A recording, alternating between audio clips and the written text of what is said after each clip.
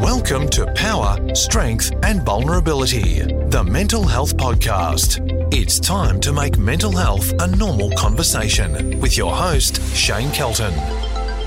Thanks for joining us again for part 2 of Jamie Munro from Meraki Minds talk and conversation around mental health and mental health awareness.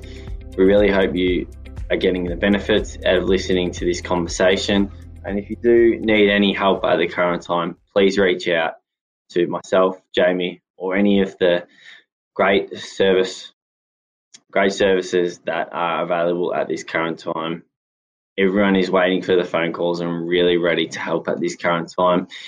If you please subscribe, hit the link, follow myself on Facebook at Power, Strength and Vulnerability, or on Instagram, Shane_Kelton_PSV, or jump on the website, Power, Strength and Vulnerability. Every little bit of sharing helps spread the awareness and gets the message out. So thank you again to Jamie, and I hope you enjoy this episode.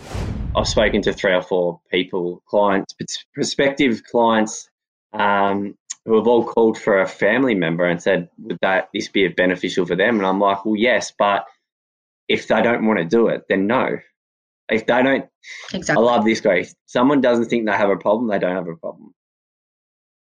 Exactly. So, yeah, and that's where, as when it's family, it becomes really tough. And that's probably the hardest thing I've found, is telling someone you actually can't help them because they are they're closed off. And that's the reality. But it's never a fun conversation because you feel it, you understand it, everyone's got family or friends they love. So, but it's true. It's the reality of the situation. So, yeah, absolutely. Let's shift back to you. There's so much so helpful gold in there for someone to listen to, but what happens next for you in your life? So past uni, So I'm still in uni. I think that the most important, I suppose, let's call it, I don't like to call it particularly rock bottom. I've had a conversation with Matt before about this, about the use of the word rock bottom, and he said, yes, it was, but it's the foundations that you used and the platform that you built to bounce yourself back. And I think that that's really important to note, because it really was. And whilst my life didn't get perfect from there very quickly, it's certainly very positive, and I'm very much in a really great place, and I'm certainly well today and living and thriving. Yeah. So I think that's really important to note. But essentially through uni, it was just this cycle, as I was saying before, and the boyfriend that I was telling you about earlier that helped me get help, we had a pretty nasty breakup. So that was one factor, which it's absolutely not his fault in the slightest in the decisions that I made. But of course, there are always contributing factors. So that was one of the contributing factors. I had a friendship breakdown. I'd had a number of those throughout the previous years, just due to my ever-changing mental health. You're coping instead of managing. My coping. I was not, unfortunately, not the easiest person to be around, but also I had kind of pushed the closest people to me away, and we lived in a world where if you got pushed, if someone pushed you away, you just accepted that. There wasn't any support or information like there is now about if someone's pulling back from you. There wasn't that when we were growing up. So I essentially just pushed everyone away, and they let me go, which is absolutely not their fault at all. But I had put myself in a position where I felt like, and it's important to know, I felt like I had no one. I was constantly fighting with my family. I had just broken up with my boyfriend. I had a really close friendship breakdown, and it basically just, it all got too much for me. So one morning, I should say, I decided that the pain was just too much. I had this it was a physical pain, and I know that you have been in this situation before, Shane, and to whoever's listening, if you've gone through this, then I'm so sorry to talk about this, or if I've triggered you in any way, just a bit of a warning. But the physical pain that I was feeling because I could not cope with my emotional pain got too much and too overbearing, and I did want to die, and I had been wanting to die for a long time, probably a couple of years, and I had made a very close attempt before, but my mum had talked me down, and so I ended up, it all got too much. I got too overwhelmed, and I tried to kill myself. You found yourself in hospital then? My sister found me throwing up on the bathroom floor, and she took me to hospital. I don't remember a lot from that time, as I'm sure you can imagine. And I do remember sitting in the emergency department with the psych nurse asking me all these questions, the checklist they have to go through. And one of the questions on that checklist was, do you regret it? Yeah, I remember. I actually remember that question. Clear as day. Do you regret it? And I said, no. I said, the only thing that I regret is that it didn't work.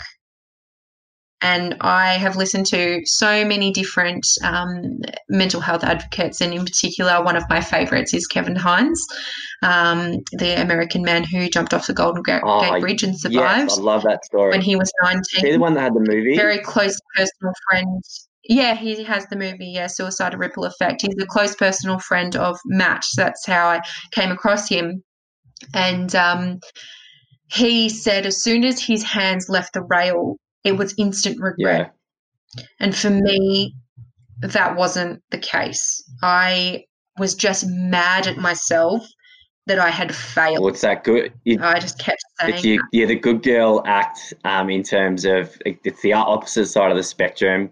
You weren't even good. Like, you wanted to be good at and the best at that. You didn't succeed. So there's that mindset. Exactly right. But it's so warped how it's on such an extreme, but it's the same mindset that's taken you there. Exactly right. And I just want to pause for a moment, because I think it's really important to acknowledge the language that we're using here, because I really think, in my experience and in my learning over the years, that those two words, success and fail, and it's something that people still say to me, still to this day, I'm so glad you failed at that. And it's like, well, it wasn't a successful attempt at suicide. I've heard someone say this before, and I wish I could remember again who said it, but a successful attempt at suicide is just suicide. Yeah. A failed attempt at suicide is an attempted suicide. That's it. If you have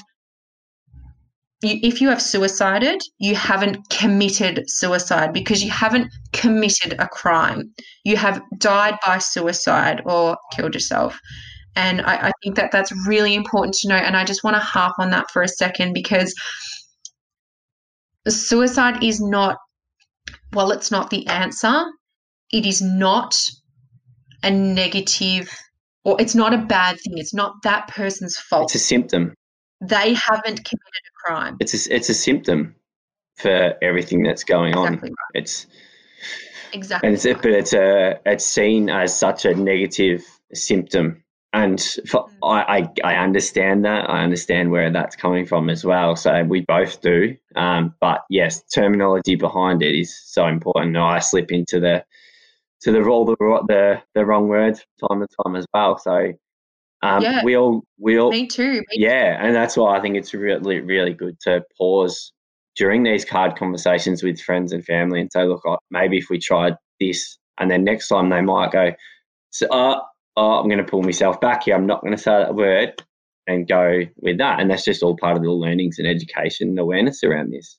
And that was the first thing I learned as a speaker, is not to say the word committed. I'd said it my whole life until 25. And then when they explained it and I got the education. It was like, okay, it didn't mean I was a bad person for 25 years for using that word. It was just, that was all I knew. No. So It was there.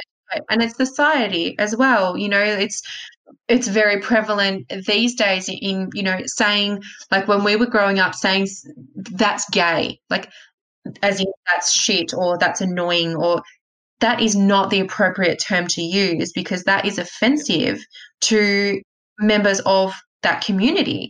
And it's not something that you mean or some negative way, but until we start to recognize and understand and learn about the language that we're using, the stigma will always be there. Yeah. If we're going to continue to use that as a society, if we're going to continue to use that language, the stigma will stick. Yeah, exactly right. I think that's really important to note. So, anyway, back to the sequence of events. I woke up in the general ward, I suppose, in a room, and that was when it hit me. I woke up, and I still remember it to this day, and it still affects me. I woke up to about 10 or 11 of my family and friends surrounding me, and I was very, very groggy and very, very much in and out of consciousness. But I remember waking up and just seeing their faces and the look of grief and the look of guilt on their faces. Why didn't I know about this? Why didn't I do anything about this?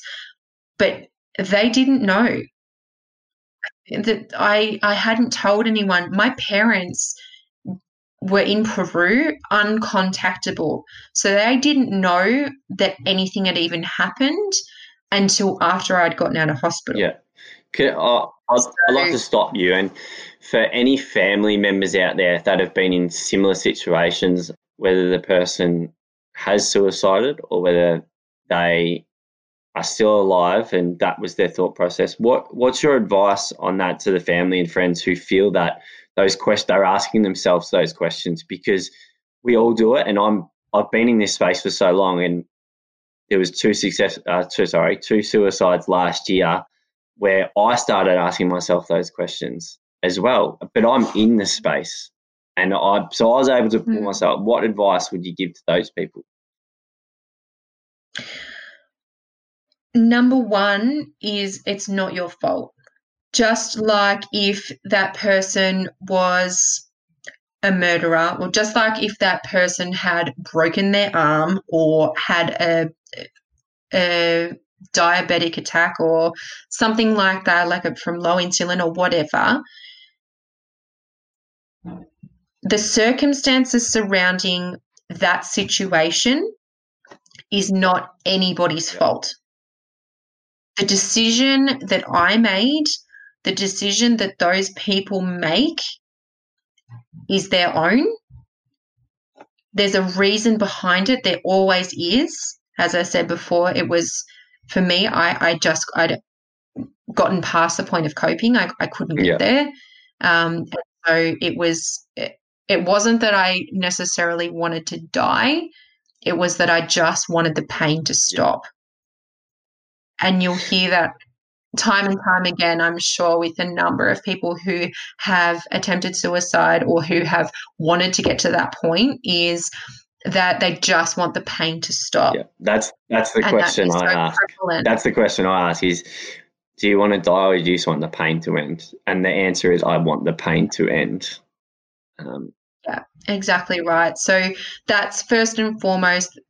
Whoever is listening to this, who has a loved one going through this, first and foremost, you need to know that it's got nothing to do with you. It's got nothing to do with any decision you have made leading up to this point. It has not got to do with anything you have ever said to them or anything like that. That was their decision that they made for reasons of their own accord. Yep. The second thing that's really important to know, if they have made a suicide attempt and they're either in hospital or at home, however it is, like we were saying before, you don't have to fix it. There's no way that you can fix it. All you need to do is be there for them, check on them, and create space for them if they want to talk. Well, we aren't, as humans, magic pills. No. We cannot just fix people, unfortunately. Exactly right. Well, not even a magic pill can. There is no magic pill. If there was, we'd all have them.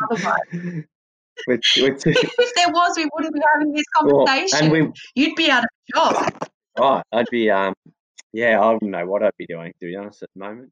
Nothing, because COVID, but we'd have a magic pill for COVID as well. So, Exactly right. So, creating space, listening, and you're never going to be able to control people's emotions. So regardless of what I say, if someone has a loved one who has made a suicide attempt or who has died by suicide, the grief and the sense of guilt, the sense of what could have I done better, that's an instinct. It's an automatic thing. You're always going to think that. But just know in a logical sense that it is not your fault. And if they have made an attempt and they are still alive, then just be there for them, because you have no idea how powerful that is, to just sit and be. And it's a very hard thing to do.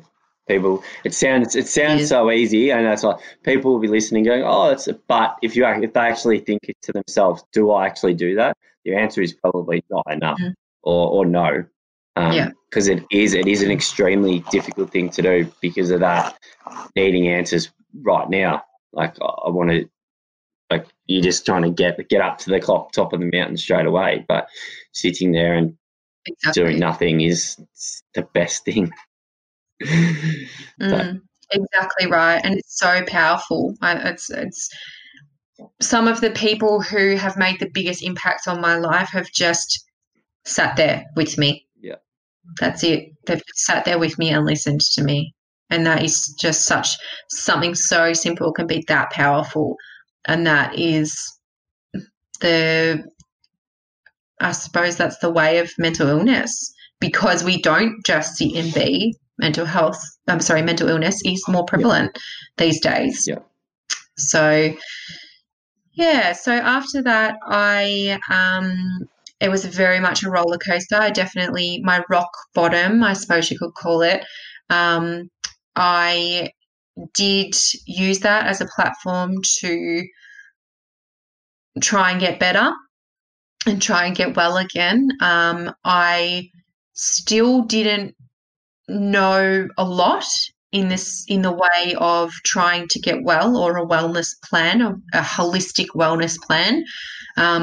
Again, I went back to my little white pill, my psychologist, and exercise, and that was all I knew. And then I finished uni, and I note the word finished. So I finished uni in 2013.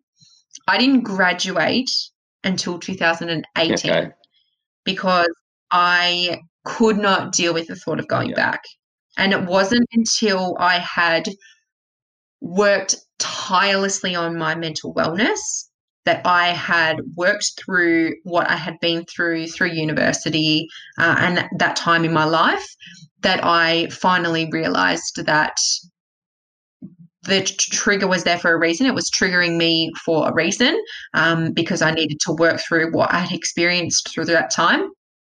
And it wasn't until I had worked through that I was able to muster up the courage to actually call up the university and apply to graduate. So it took me 5 years to actually get my certificate. And so I have I'm a proud owner of 2 bachelor degrees that I have no use for. So I finished uni and jumped straight into a job in construction that I've been working part-time through uni, and I got a full-time job there in 2013, just pretty much as soon as I finished uni.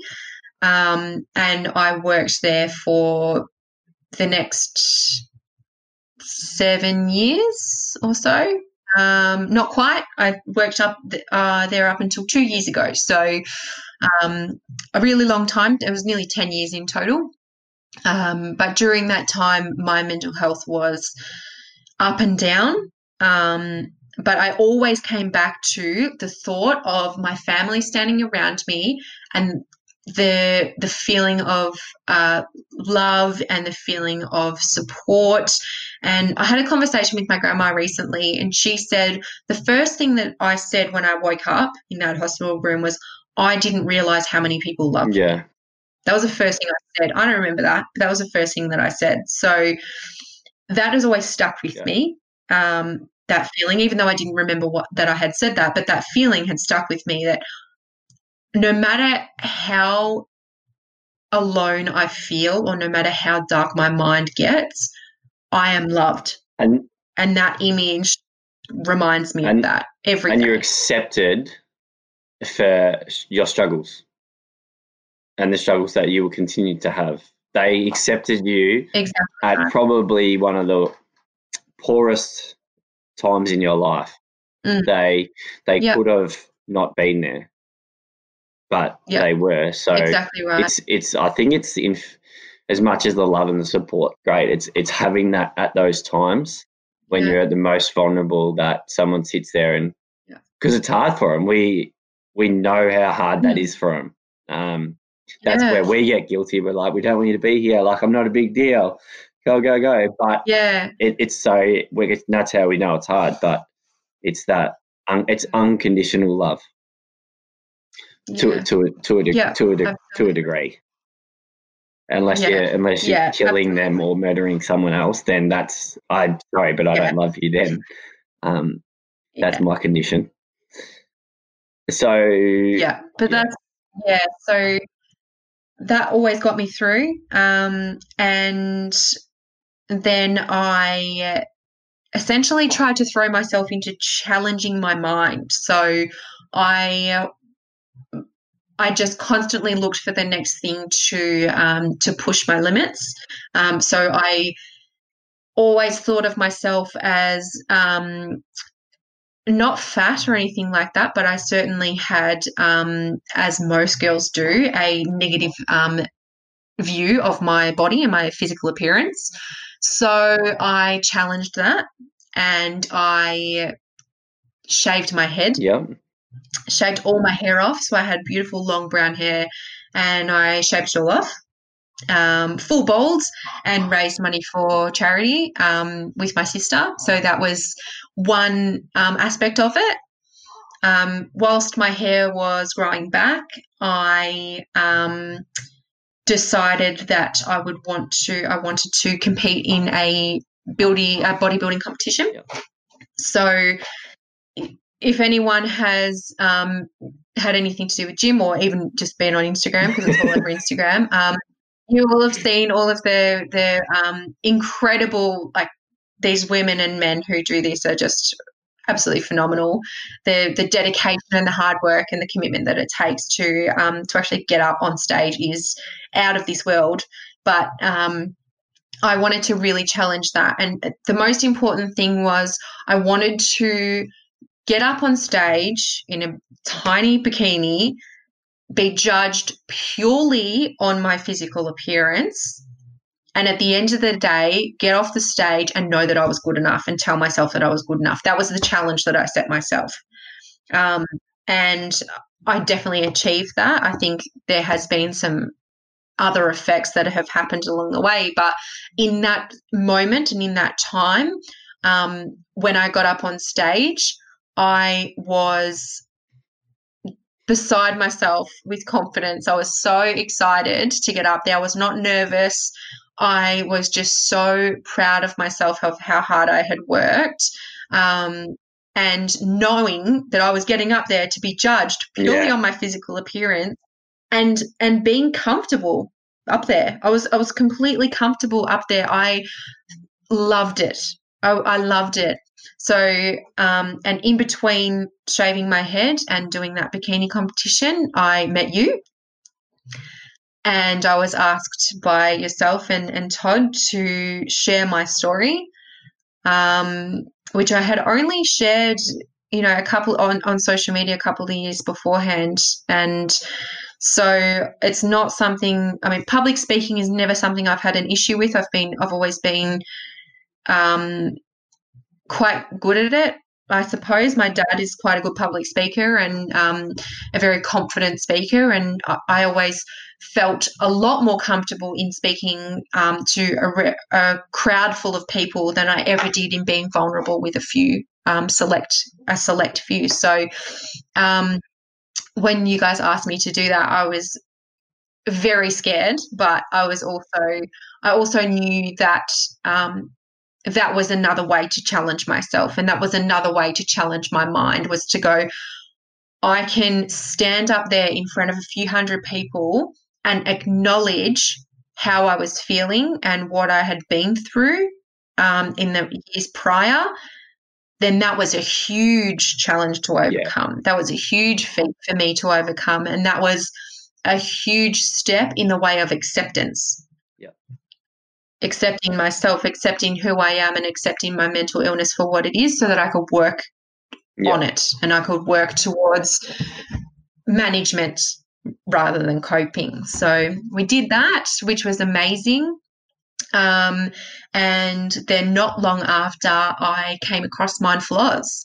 So we've talked about Matt and Mindful Oz earlier, but Mindful Oz was my real stepping stone to wellness.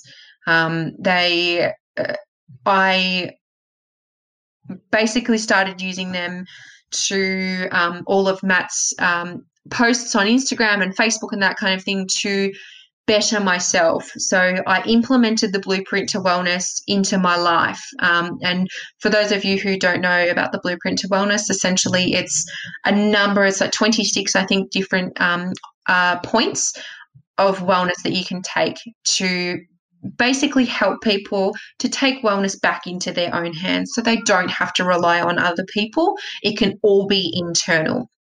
So things like mindfulness, meditation, reflection, getting enough sleep, positive nutrition, positive exercise protocols, making sure you're being really proactive with your day. So one of the most important things is making your bed as soon as you get up, not only to feel like your routine is starting for the day, but also so you've got that sense of accomplishment as soon as you wake up. You've achieved something. You've gotten out of bed and you've made your bed. That is a tick off the list for the day. And that gives you some positive energy and some endorphins and that kind of thing. So it's really, really important. If anyone is trying to get their mental health back on track and not knowing where to start, making your bed every day is the most important thing you can do. And it's so simple and so small. Yeah, it's so powerful. I'm guessing you've watched the Sergeant TED Talk. There's a sergeant. He says that. And he talks about making it's every single day. I actually watched the full TED Talk for the first time only a couple of weeks ago, and there's a lot more valid points in there apart from just that one. But it is such a powerful thing. And when I first got it sent to me, I started making my bed, and that was the only thing I did good for the day. But I did something good each day. It was amazing. And when I slip into a bad habit, I make my bed. So when I'm going really well, I actually don't. But then to catapult myself back up, I go, all right, you've got to make the bed today. Like I make that. It's a really people are probably thinking, but why? Just try it. Yeah, it's incredible. And so I learned about the powers of that, in like 3 or 4 or 5 years ago through Mindful Oz. So it's an incredible thing. So I started implementing that, and then I got a bit more involved with Mindful Oz. So I started volunteering for them, and I started really cementing those positive actions and positive things into my life. So I was giving back to the community. I was helping other people. Volunteering for me was a really, really great way to fill up my own cup. So I volunteered with homeless. I went overseas and volunteered with animals, and most importantly, and my biggest achievement is I volunteered at Mindful Oz. So I then went to speaking with Mindful Oz. So graduated, I suppose, from volunteer to speaker. And I will always be forever grateful to Matt and to Mindful Oz that they gave me that opportunity and that platform to speak, because I got a taste for it in working with you and Todd, and I really loved it. Not only the sense of overwhelm and positivity that I felt, but also the people that reached out to me afterwards saying, I felt this way, and you know, I really connected with you. And connecting with those kind of with people who are struggling on that kind of deep and vulnerable level is a really beautiful and powerful thing. And to be able to have the confidence, I suppose, to be vulnerable and to show that it's okay to be vulnerable, and for people to reciprocate and respond to that and go, your story helped me, that just fills up my cup to the brim. Like, that just makes me feel so good and so warm and so loved. And I love that. It's such a powerful thing. So I was forever grateful, and still to this day, I'm forever grateful that I get to represent Mindful Oz as a speaker, and then actually went on to graduate and worked for them. So I was their first employee as well. So I went from using their services to working for them in a matter of years. So I was very, very proud of that. But all the while, I still having this, you know, cyclical relationship with my mental health and mental illnesses. So I got in touch with Ryan Hassan from the Centre for Healing, and Mindful Oz was helping me every single day be able to put these positive management systems in place. And then I wanted to deepen that level of healing and go that next step, as we all do. We want to constantly trying to make ourselves better and more adept and heal deeper, because that's really important. So, you know, I know for Matt, he started the Wim Hof breathing method and that kind of thing. He's constantly learning new things. And I looked at him as my idol and role model. I'm like, okay, well, if he's constantly learning and growing, how can I constantly learn and grow? And at the time, my mental health had dipped. Yeah. So I reached out to Ryan, and I had been on his podcast previously.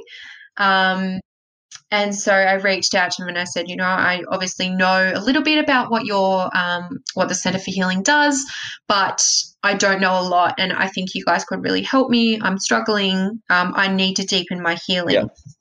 And so we sat down, and he talked me through their process, and this was a couple of years ago. No, last year. So when they were still at their physical office space. And they're living up in Thailand. Allowed to go to the beach and allowed to do what they want, pretty much. Yeah, absolutely. It's they're living the life, and I'm just so inspired by them as well. Yeah. So yeah, I reached out to him and I became an outpatient in his program, his mental health program, and that changed the course of my life again. So I was struggling with some stuff at work, and I, whilst at the same time going through this this outpatient program, and I had what I like to call an existential crisis. So anyone who's done a lot of shadow work or work with their negative emotions and deep healing will know what I'm talking about. But yeah, basically I just questioned everything. I questioned my purpose. I questioned whether I was down the right career path. I questioned my my place in the world. I questioned everything. So that sent me into a little bit of a tailspin, and as they say, it got worse before it gets better. So my mental health dipped again, but I was peeling back those layers. I was deepening my healing every single week that I was going there, and I came out the other end of it knowing that what I was doing was not essentially what I was born to do. Yeah. So I essentially have taken the last year to figure that out. I'm still in construction. I've had a couple of jobs since my 10-year stint at my original job. I'm still in construction. One, because it's safe and familiar. Two, because I do really enjoy it. And three, at the moment, because of COVID and everything like that, I can't essentially be what my absolute dream is. But and I think this is really, really beautiful, and I'm so grateful for it. I work for a company where my boss is one of my mum's closest friends, and she is the most beautiful, supportive, and kind person that I have ever met in my whole entire life. And if I'm having an off day, she's there. She's there with ears willing to listen. She is there with no answers, just space for me. And she's always reaching in. So that's why I've stayed there. I mean, I've only been there for about 5 months, but even though I know that my calling in life, I suppose, is to help others, I love my job. So I don't want to give it up. And so I think I'm going to figure out a way to balance them both. One of those things, I will manifest a way to do it. But so a year down the track after I went through the Centre for Healing program, I am now a qualified root cause therapist, as you would know. Yes, I know, yeah. Yes, as you are too. Yeah. So I went from the way that they changed my life essentially is I came to the realization that I was put on this earth, let's call it, to help others.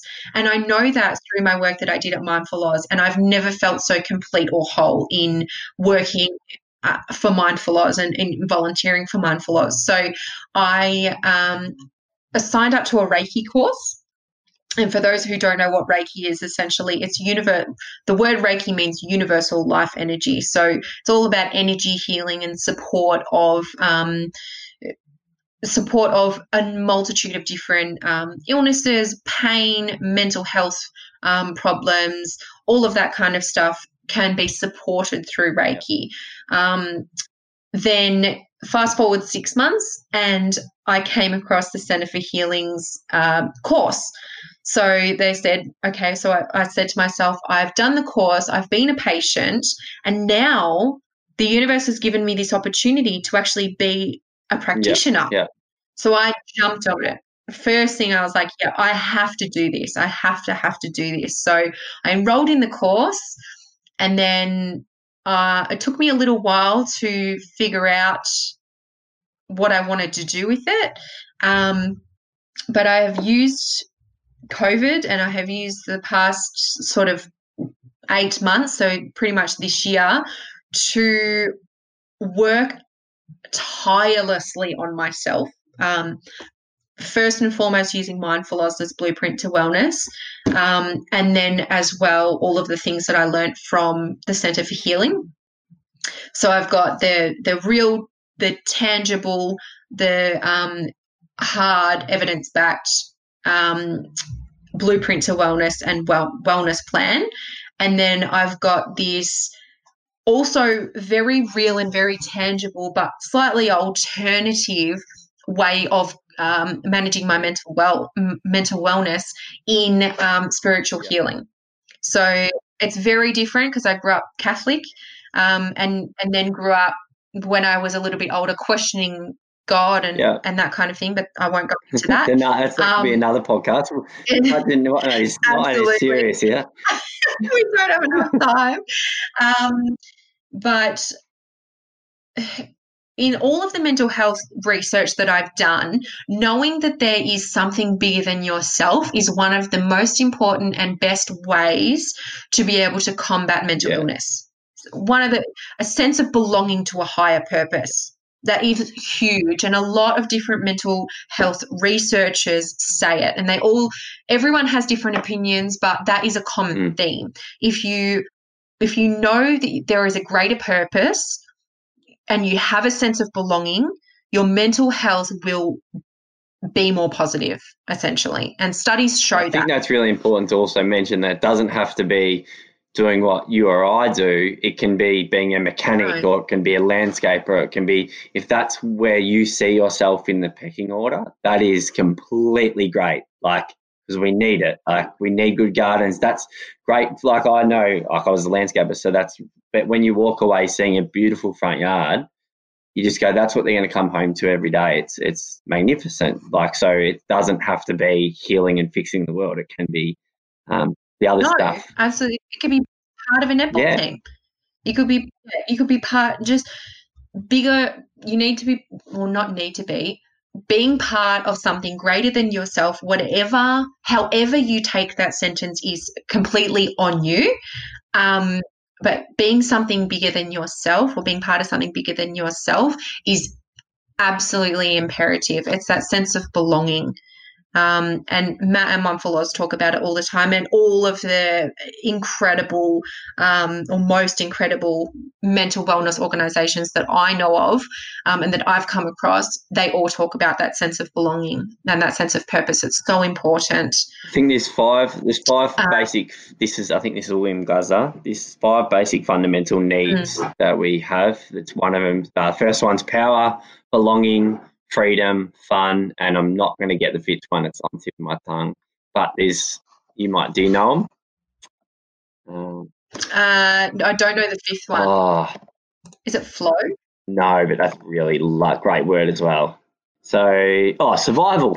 Survival. So the most important one. Yeah, we need survival. So they're the 5 needs, and like you've obviously and that's where that comes from, belonging. Like, you need to belong somewhere, and that's where, when people say they're alone, and you spoke about it, you lose that sense of belonging.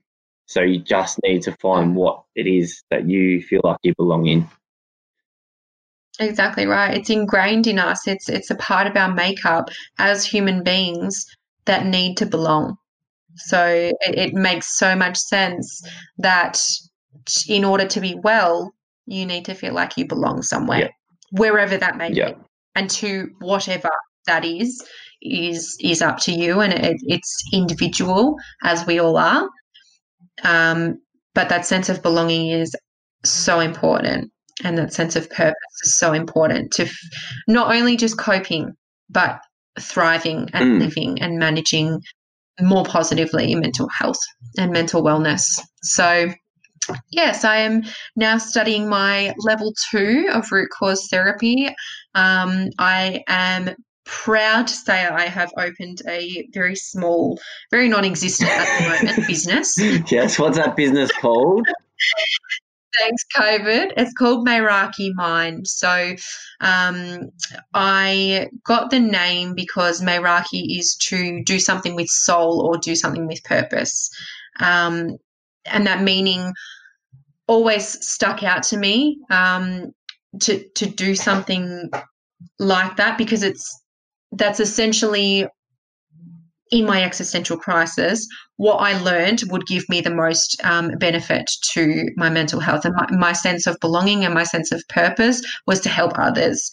So it seemed only fitting to name my business after the reason why I'm even here in the first place. So what will Meiraki, if I was a client and I called you up and I said, what the fuck do you do? I would never bring up someone and say, what the fuck do you do? But what do you do? Can you briefly explain it to me in a couple of minutes? What would you say? The first thing would be is that I would ask that person why they found me in the first place. So I offer 2 particular services that I combine into one overall service. Those 2 things are Reiki and root cause therapy. So Reiki being that spiritual, light, supportive healing, and root cause therapy is a little bit more of what we call shadow work. So working with negative emotions, limiting beliefs, and being able to process those limiting beliefs, that emotional baggage, through the root cause of the reason why we feel that way, to then process it, release it, learn from it, and then be able to live a more peaceful and balanced life. So I like to use them both, because root cause therapy can get, and I can attest to this because I've been through it myself, can get quite taxing and can get quite heavy sometimes. It's quite tough to bring up stuff that you either push down so much that you've forgotten about or just don't want to deal with, and again, can attest to that. So I like to support my clients with Reiki, which will just help balance them and balance their mental health and balance their physical state, to be able to better manage whatever comes up for them. So I don't do them at the same time or anything like that. It will be, I will cater a package. So I have set packages, but I will cater the package to the person. So I think that's really important as a someone who is a, let's call it a healing practitioner,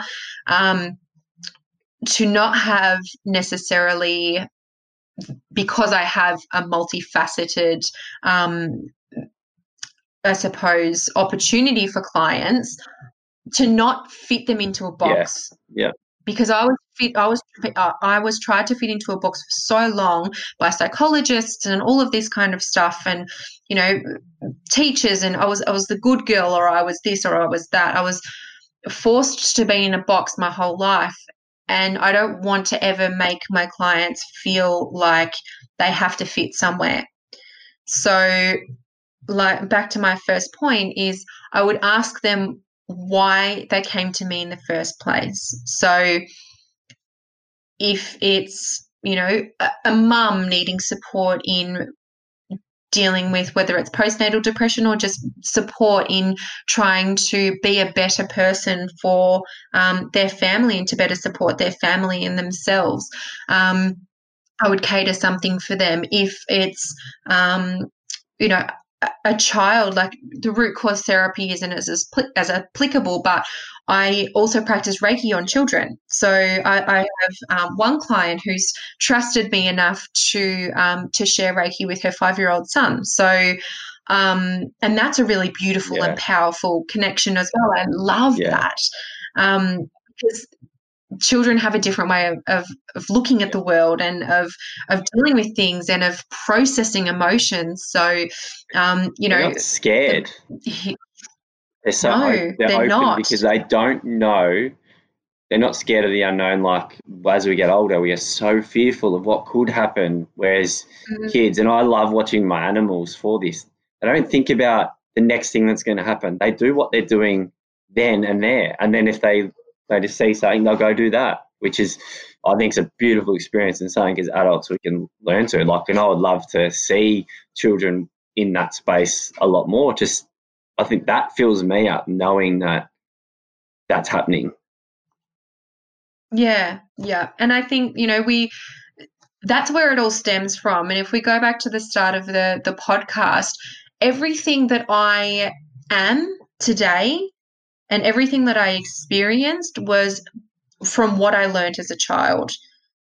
The way that I coped through high school and through uni and all of that, the way I processed my emotions, I learned to do as a kid.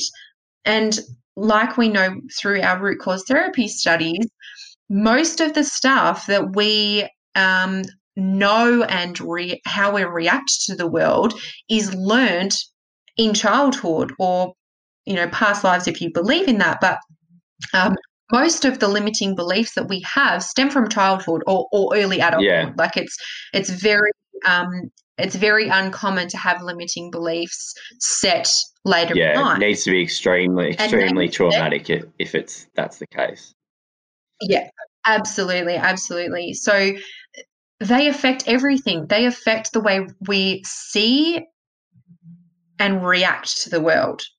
So I love of being able to and having the opportunity to support children in through Reiki and talking about emotions. And that's one of my favorite things about Matt and Mindful Oz is he works tirelessly on his children's program and his school program.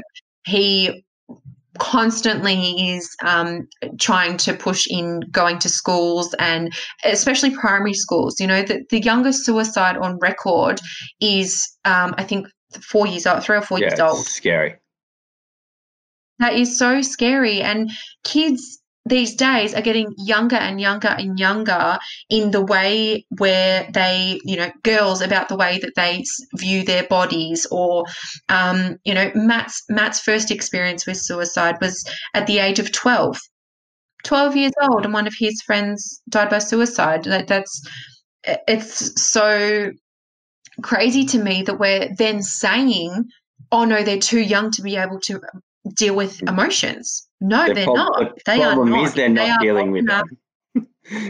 Exactly right. So they need to learn about them to be able to deal with them. So, and going back to your story, learning that you're going to have poor emotions and that's okay. You're not a bad person. Oh my God, yes. Yes, you are not a bad person for having bad and negative emotions. It's a part of life. Emotions go up and they go down. You are not happy all the time. No one is, and that's okay. That's important to know. That's okay. It's okay to have not so great times or mediocre times or even sad times. That's just a normal part of life. I think on the other side of things as well, you just brought up a good point. The person that says I'm sad all the time, they're not sad all the time. There is moments, I bet, they'll be slim and they'll be flickering and they'll pass by very quickly, but we all have that capacity. I won't say all, I won't assume, but I'll say most people would have the capacity to feel both sides of the spectrum. Even if it takes a little bit of training or education or awareness. So, yeah, absolutely. So, yeah, I will never not help someone. So if someone comes to me and it's not in my areas of expertise or experience, because I think it's important for me anyway, and the way that I conduct my business, it's important to be able to have a practitioner or a support person that has lived experience. And it might not necessarily be a direct, exact match, but I think it's important to be able to have someone to easily relate to. So, for example, for me, I've never experienced or really known someone who has experienced addiction issues. So if someone was to come to me and say that they needed support in that, I would probably reach out to a colleague who had more experience in addiction issues and introduce them, but not just the one. I would try and introduce at least 2 or 3 so that the person had the choice. If they weren't comfortable, then I would continue to help them and get support myself off that one person or 2 people who have lived experience in addiction issues, for example. So essentially, to wrap it up, what I do is I support people with any type of emotional baggage, mental health issue, or limiting belief, and I assist them in supporting themselves and processing the emotions properly and safely to be able to live a happier and more balanced life. How would you that's perfect summarization. What would you describe as happy for those people listening? Because everyone wants happy, but they don't know what it is. Can you answer that question for me? That is a very, very philosophical question. What is happy? What is life? To be content. To me, that is the exact word that came to my head when you said, what is it to be happy? It's to be content. You know, being happy isn't I have this image in my mind of, if anyone has seen Inside Out, Joy from Inside Out. That's a great movie. Little yellow character. Happy all the time and so excited for life. And that can be really, really exhausting for some people. And for me, I know that I don't want to be happy all the time, because the not so great times are what make me appreciate the happy times tenfold.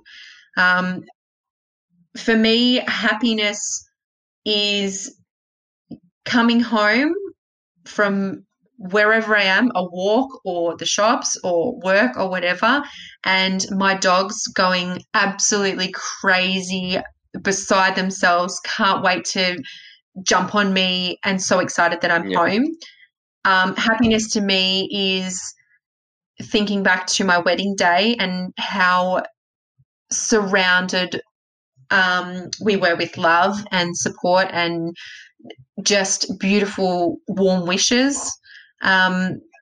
Happiness to me is a beautiful sunrise, but it's about, I don't personally think that you can be truly happy if you don't appreciate the little things. Like a warm cup of coffee, or your dog's being so excited when you get home from 5 minutes from putting out the bin. 5 minutes or 5 days, they're always the same. Exactly right. They're the lessons that I love learning from animals, because they have different brain structures, and I'm learning about that now, and it's really cool and interesting. But we've got to learn. We can actually process that. So let's process it and use it as information for ourselves. That, like, my dog's literally been trying to get outside the whole time we've been recording, and they don't get that they can't open the door, but they just want to be here. They're not worried about when dinner is. Or they probably are, their dogs. They do care about food, but they're not worried about what's going to happen tomorrow. They're just in the present moment, and whatever the present moment calls for, they do. If it's sitting in the sun, they do it. If it's sleeping, they do it. If it's human, they do it. Yeah. Right? Yeah, absolutely. So it's about appreciating the little things, and it's about being present. And I don't think you can be one without the other. I don't think you can be present without appreciating the little things, and I don't think you can appreciate those little things without being present. Bang on. I reckon we wrap it up with that final words of wisdom with Jamie. How do you think we wrap that up there? And we'll absolutely. We'll thank the audience. If you get something out of this podcast, feel free to share it, subscribe. Also, if you want to reach out to Jamie, I'll put all of her links in the show notes. If you want to just ask her any questions, I'm sure she'll be willing to answer it or point you in the right direction, as she so elegantly put. Thank you, Jamie, for an amazing chat. It will go down as my longest, but I do love talking about this stuff, and we went off on a couple of tangents, which is great fun. But thank you for joining us, and if there's any final words you want to say, go for it. Thank you firstly for the opportunity.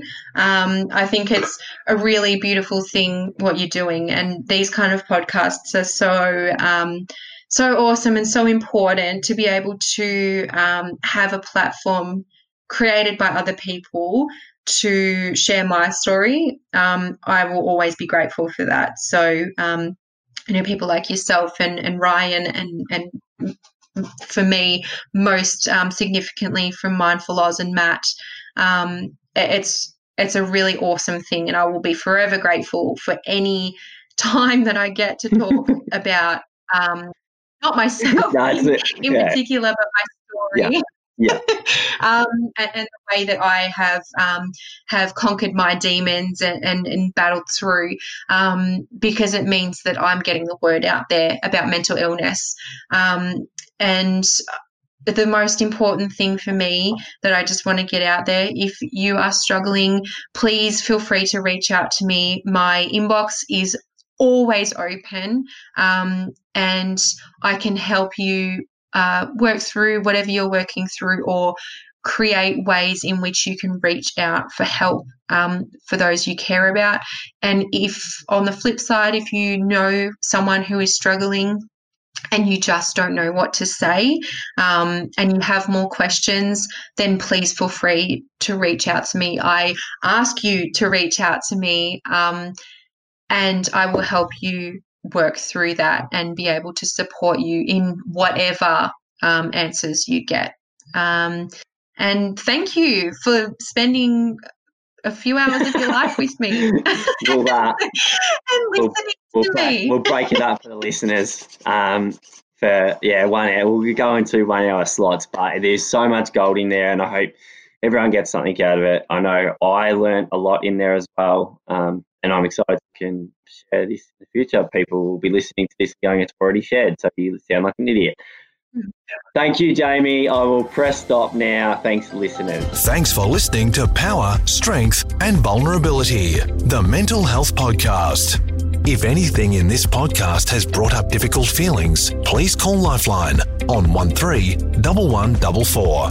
For any further information, or if you want to bring your story to life, contact Shane at shane@vitalityfit.com.au. That's VITALITYFITT.com.au.